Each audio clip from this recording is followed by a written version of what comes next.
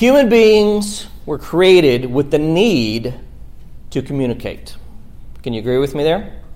We all have some innate longing within us to convey our thoughts, our ideas, our emotions, our feelings, and so forth, albeit some of us more than others.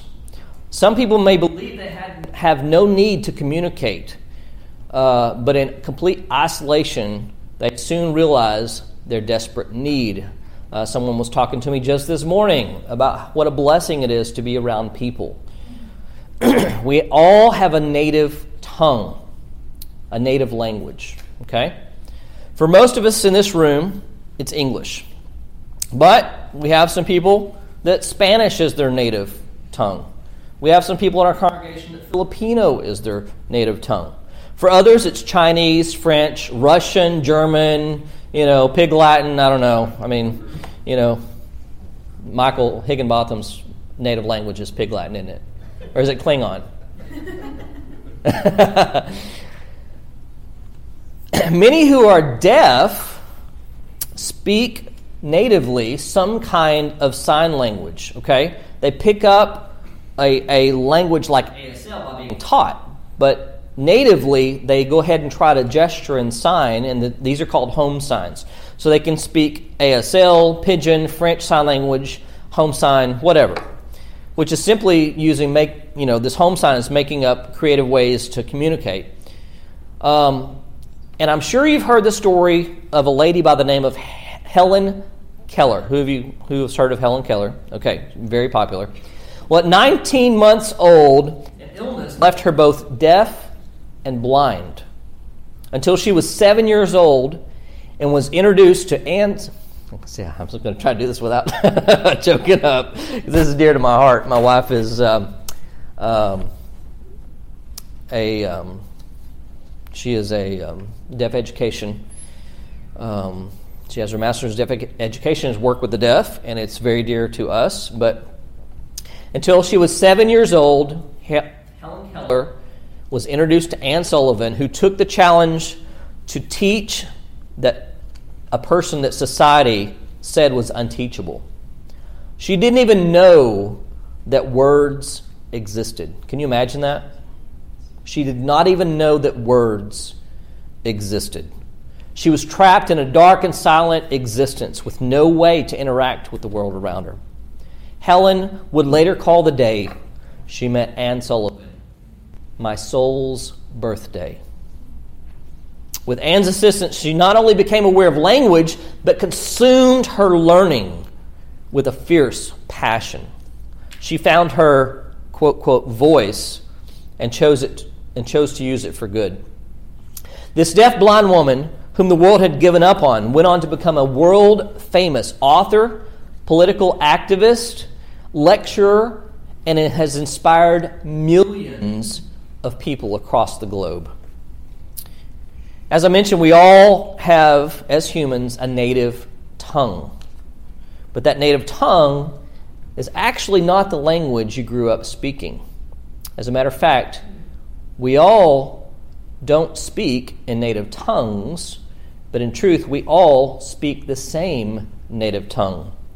But we've actually forgotten what it was and what it is. And what do I mean? So I want you to put that on the shelf, or as the guy from, I think Bolt would say, put a pin in it, right there. Let's push pause for a moment and look at the Torah portion before we come back to this. So this week's Torah portion is Pinchas. Pinchas opens by continuing the story of Pinchas that we read about at the end of last week's Torah portion.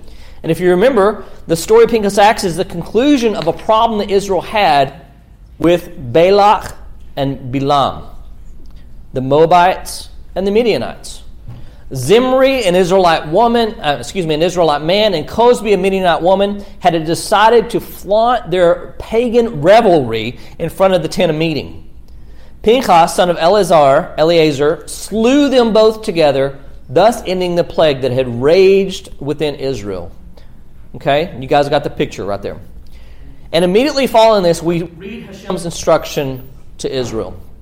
And the Lord spoke to Moses, saying, harass the Midianites and strike them down, for they have harassed you with their wiles, which they beguiled you, in the matter of Peor, and in the matter of Cosbi, the daughter of the chief of Midian, their sister, who was killed on the day of the plague on account of Peor. This is Numbers 25, 16 through 18 in this week's Torah portion.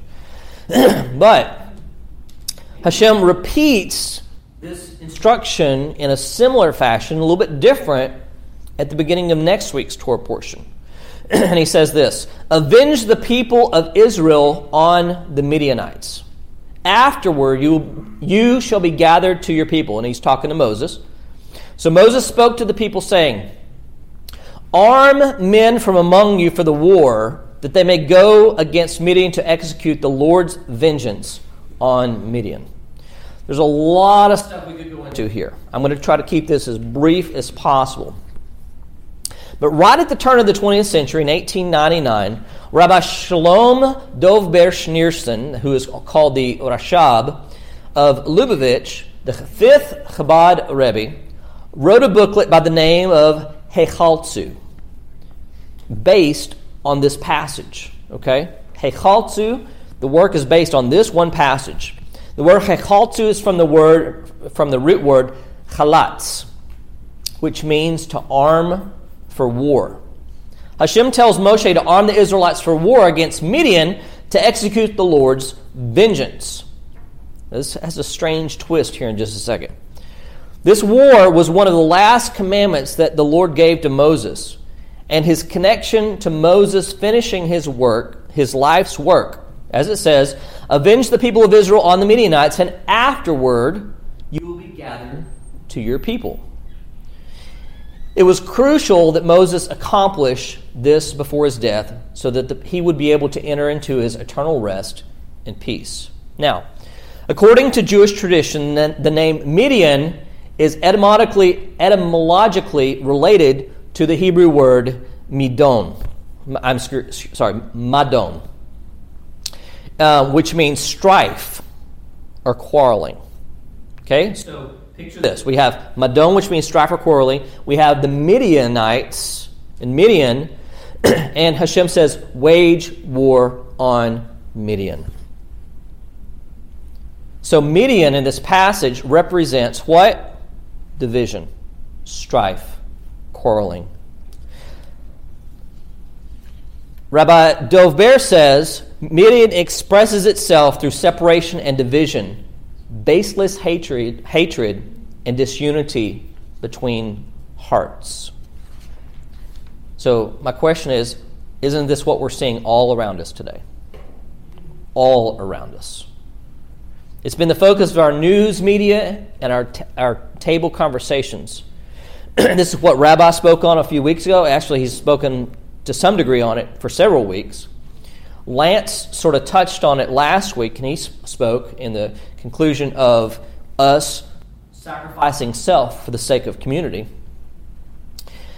We have political tensions, racial tensions, family tensions, and everything in between, and the media thrives on it. Okay?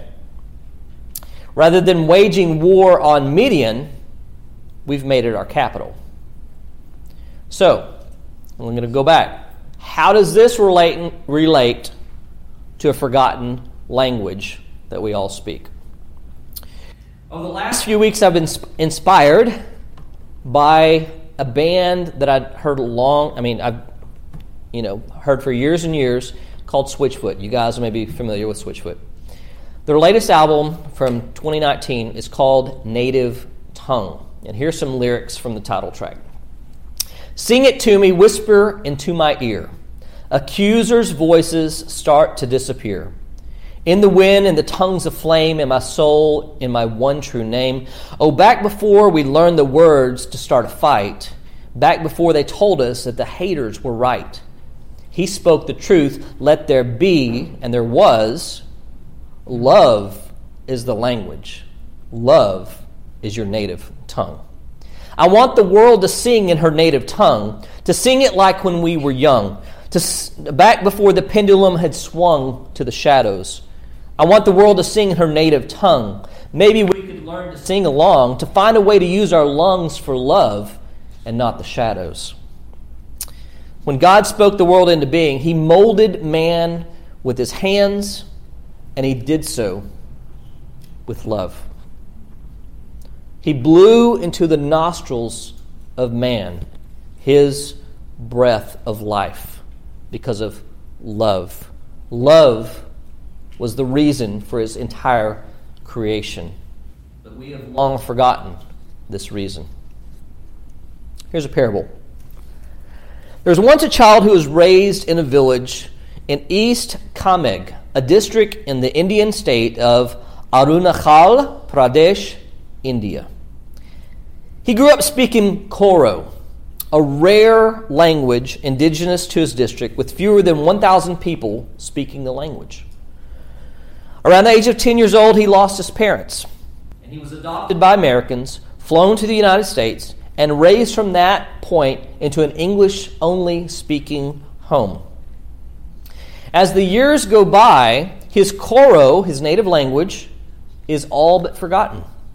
Then, one day as an older man, he hears someone speaking in Koro. Hearing the words bring back a flood of memories and emotions. Although he can't necessarily reply because he's lost so much of the language, he realizes he can understand the meanings of the words. Even though this sounds like a foreign tongue to him, he knows innately the meaning. Even though his Koro has long been forgotten, it's his native tongue, and it will always resonate deep within him. Love is the language we've forgotten, but it resonates within us whenever we hear it spoken. This is why the world is obsessed with romance novels and movies, and they have become a cheap substitute for genuine love. We are looking for others who speak our language, but never realizing we're speaking the language of ego and exile rather than our native tongue. This is why so many people flock to radical groups that do so much damage to society. They think they're speaking their native language, but it's the wrong language. It's the language of hate and division rather than love. They want a revolution, but the revolution is based on segregation rather than unity. If we want to start a real, lasting, and meaningful revolution, however, all we have to do is change our language. We must begin by speaking in our native language of love. Because waging war on Midian means waging war on division and baseless hatred. So this is my appeal. We must make an all-out effort to wage war on Midian, especially now in a world of hatred, division, and ego. I would like for you to join me in that war. Are we speaking the language of exile, or are we speaking our native tongue?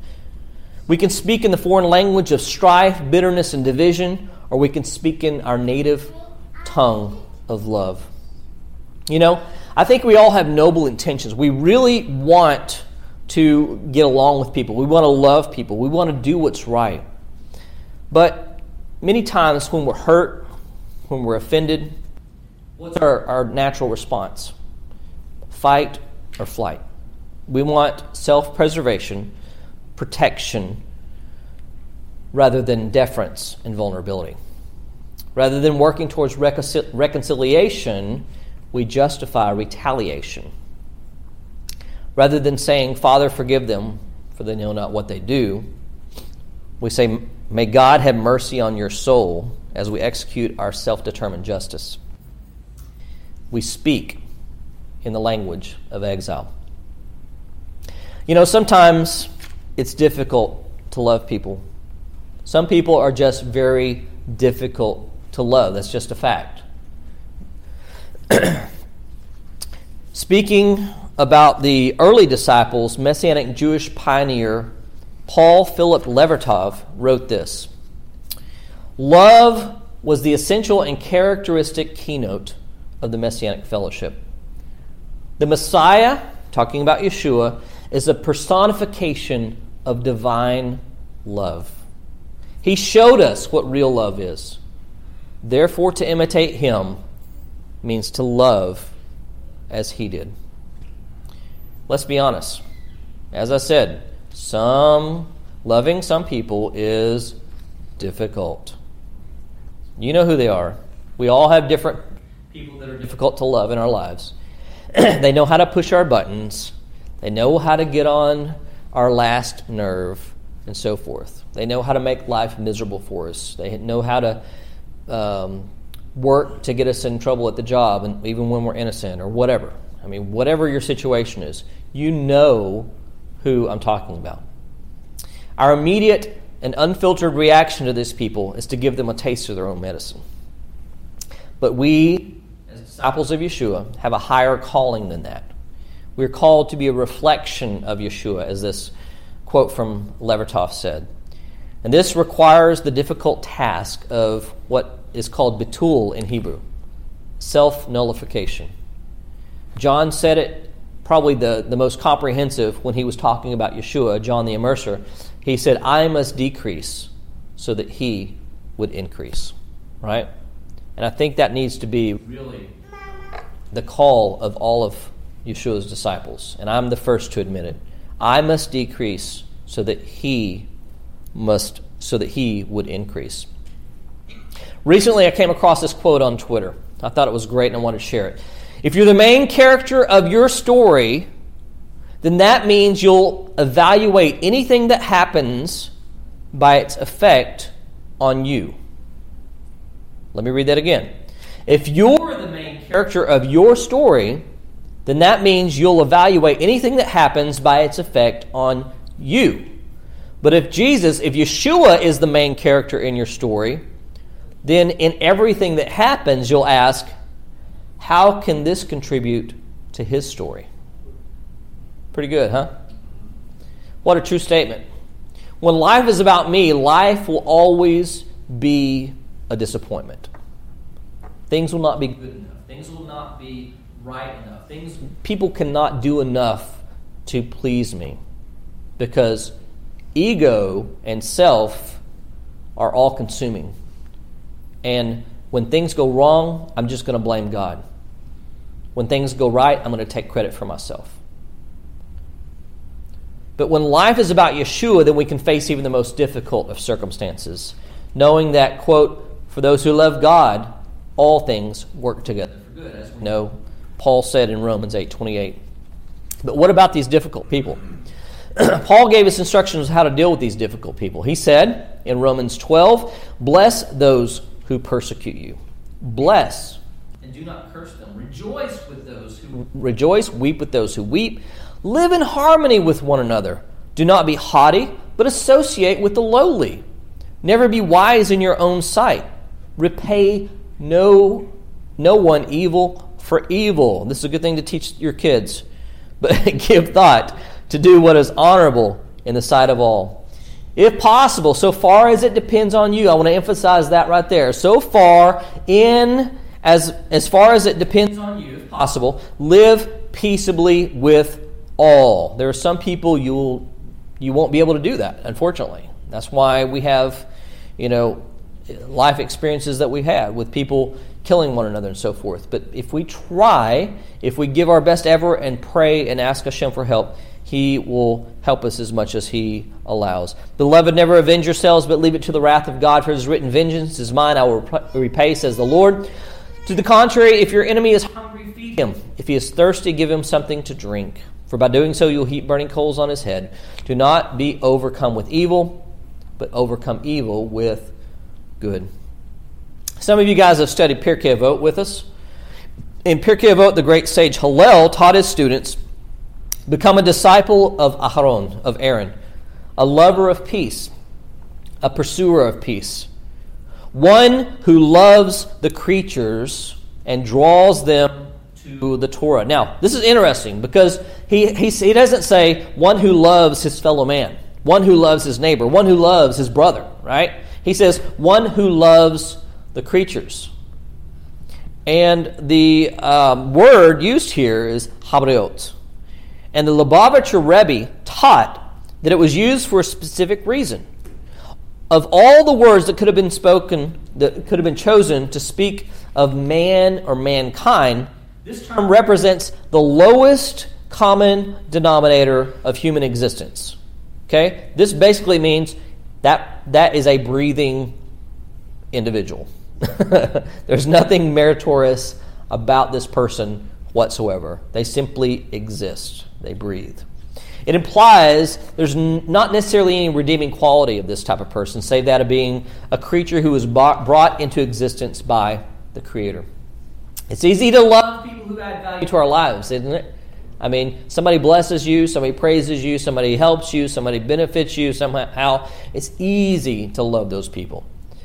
Conversely, it's difficult to love people who do not add value to our lives, especially those who make life more burdensome. The lesson here, however, is to love everyone no matter their perceived value that we place upon them. We are to love others simply because they're made in the image of God. So pulling from the Torah, Yeshua has taught his disciples, love your neighbor as yourself. And we've taught that and taught that and taught that and taught that, right? But then he was asked the question, but if I'm supposed to love my neighbor, who is my neighbor? And his response was the parable of the Good Samaritan.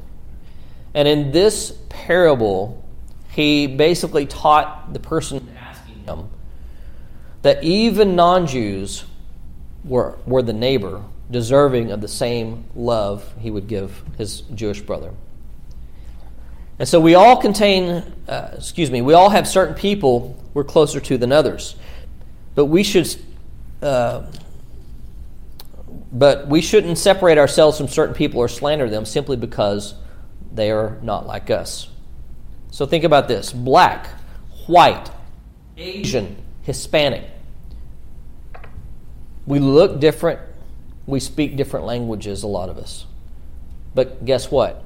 We all speak the same language if we would take time to listen. It's easy to criticize. It's easy to belittle. It's easy to find fault. The challenge is to find the good, to find the common ground, to listen closely to the other person so that we can hear when they unconsciously slip into their native tongue. I'm reminded of 1 Corinthians 13. This is a good reminder to hear this again. Paul says, if I speak in the tongues of men and angels, but have not love, I'm a noisy gong or a clanging cymbal. And if I have prophetic powers and understand all mysteries and knowledge, and if I have all faith so as to remove mountains, but have not love, I'm nothing. If I give away all I have, and if I deliver up my body to be burned, but have not love, I gain nothing. Love is patient and kind. Love does not envy or boast. It is not arrogant or rude. It does not insist on its own way. It is not irritable or resentful. It does not rejoice at wrongdoing, but rejoices with the truth. Love bears all things, believes all things, hopes all things, endures all things. Love never ends. We have marriages that end all the time, right? But love never ends. This is something that I was taught as a young man before I ever got married that has made our marriage what it is today, which is a beautiful, beautiful marriage, that it is not your love that will make your commitment last, but it's your commitment that will make your love last. And so when Paul says love never ends, I think that's along the lines of what he means. As for prophecies, they will pass away. As for tongues, they will cease. As for knowledge, it will pass away. For we know in part, we prophesy in part, but when the perfect comes, the partial will pass away. When I was a child, I spoke like a child, I thought like a child, I reasoned like a child. When I became a man, I gave up childish ways. For now we see in a mirror dimly, but then face to face. Now I know in part, then I shall know fully, even as I am fully known. So now faith, hope, and love abide. These three. But the greatest of these is, help me out, love. As Levertov said, being disciples of Yeshua, we should be known for our love, rather than our sharp tongues, our criticism, or our ability to win an argument. As Switchfoot sings, we should be finding a way to use our tongues for love and not the shadows. I want to conclude by tying this back to a prophecy from the book of Zephaniah. It says that one day we will all return to speak a single pure language. Zephaniah 3:9 says, "For at that time I will change the speech of the peoples to a pure language, that all of them may call upon the name of the Lord and serve him with one accord." Now there's a lot of evidence in this text about that literal spoken language being Hebrew that I don't have time to go into right now. However, I'd like you to draw your attention to the last part of the verse. It says, "La'avdo shechem echad," with one accord, literally with one shoulder. We might say shoulder to shoulder, something like that. This is how we fight the war on Midian, shoulder to shoulder as one man. Does this language sound familiar? Are you remembering something long forgotten? Maybe it's because I'm speaking your native tongue. Our sages teach words from the heart enter the heart. When we stop speaking the language of exile and begin speaking in our native tongue, it resonates with everyone around us. They draw to it like a moth to the flame. It's irresistible. Let's change our language. Let's stop speaking the language of exile. Return to our native tongue. Let's remember, it's the forgotten language, but everyone understands it because love is our native tongue. If we can do something as innocuous as change our language to use our lungs for love and not the shadows, we may just change the world. Who knows? Why don't you join me and let's try. Amen? Shabbat Shalom. We're building the kingdom and thankful that you're a part of that mission. If this teaching inspired you, please consider a financial gift to support the work of Shalom Macon. Visit MaconMessianic.com and click Give Online. May the Lord bless and keep you.